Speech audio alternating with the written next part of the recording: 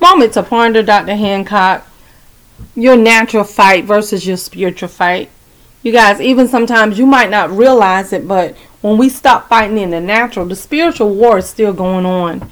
Ephesians 6:10 through 11 say, finally, be strong in the Lord and the mighty power. Put on the full armor of God so that you may be able to stand against the devil's schemes. So when you realize that this battle, first of all, it's not natural, it's spiritual. And when you realize where your arson is, in other words, in the spirit, you will realize that, you know what, let me take my fight to the spirit and not the natural. Because just because you don't see it, it doesn't mean it's not going on. 2 Thessalonians 3:3 says, but the Lord is faithful, and he will strengthen you and protect you from the evil one. But you won't know that unless you are in the Word. You won't know that unless you have a relationship or in relationship with the Holy Spirit. You won't know that unless the Holy Spirit is living in you to bring those things to your remembrance. 2 Corinthians 10:4 through 5 says, the weapons we fight are not weapons of the world. On the contrary, they have divine power to demolish strongholds.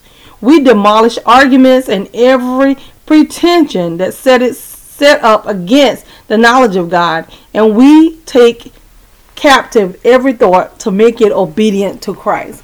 In other words, we have power over everything in our life. That's one of the reasons why the Word of God tells us that death and life is in the power of your tongue. But let's take it even a little step further. What you believe to be true really is true in your life. It might not be the truth, but it's your truth because that's what you believe. So if we have all of this weapon and all of this arsenal to make sure we defeat the enemy, why is the enemy still seem like he's winning in most of our lives? Because we're not focused on it. That's why. Sometimes we focus when we go through things. We don't look at the spiritual implication. We're just thinking that it's just linear. It's just natural. And that's not true.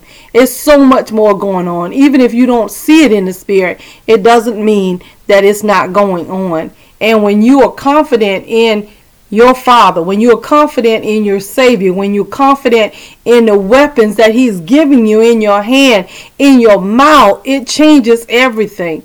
And this is the confidence that we have in Him, that if we ask anything according to His will, He hears us. He hears us. He hears us. And if we know that He hears us, we know that our petitions are granted. Real talk, Dr. Hancock. We need you to like, comment, subscribe, and share.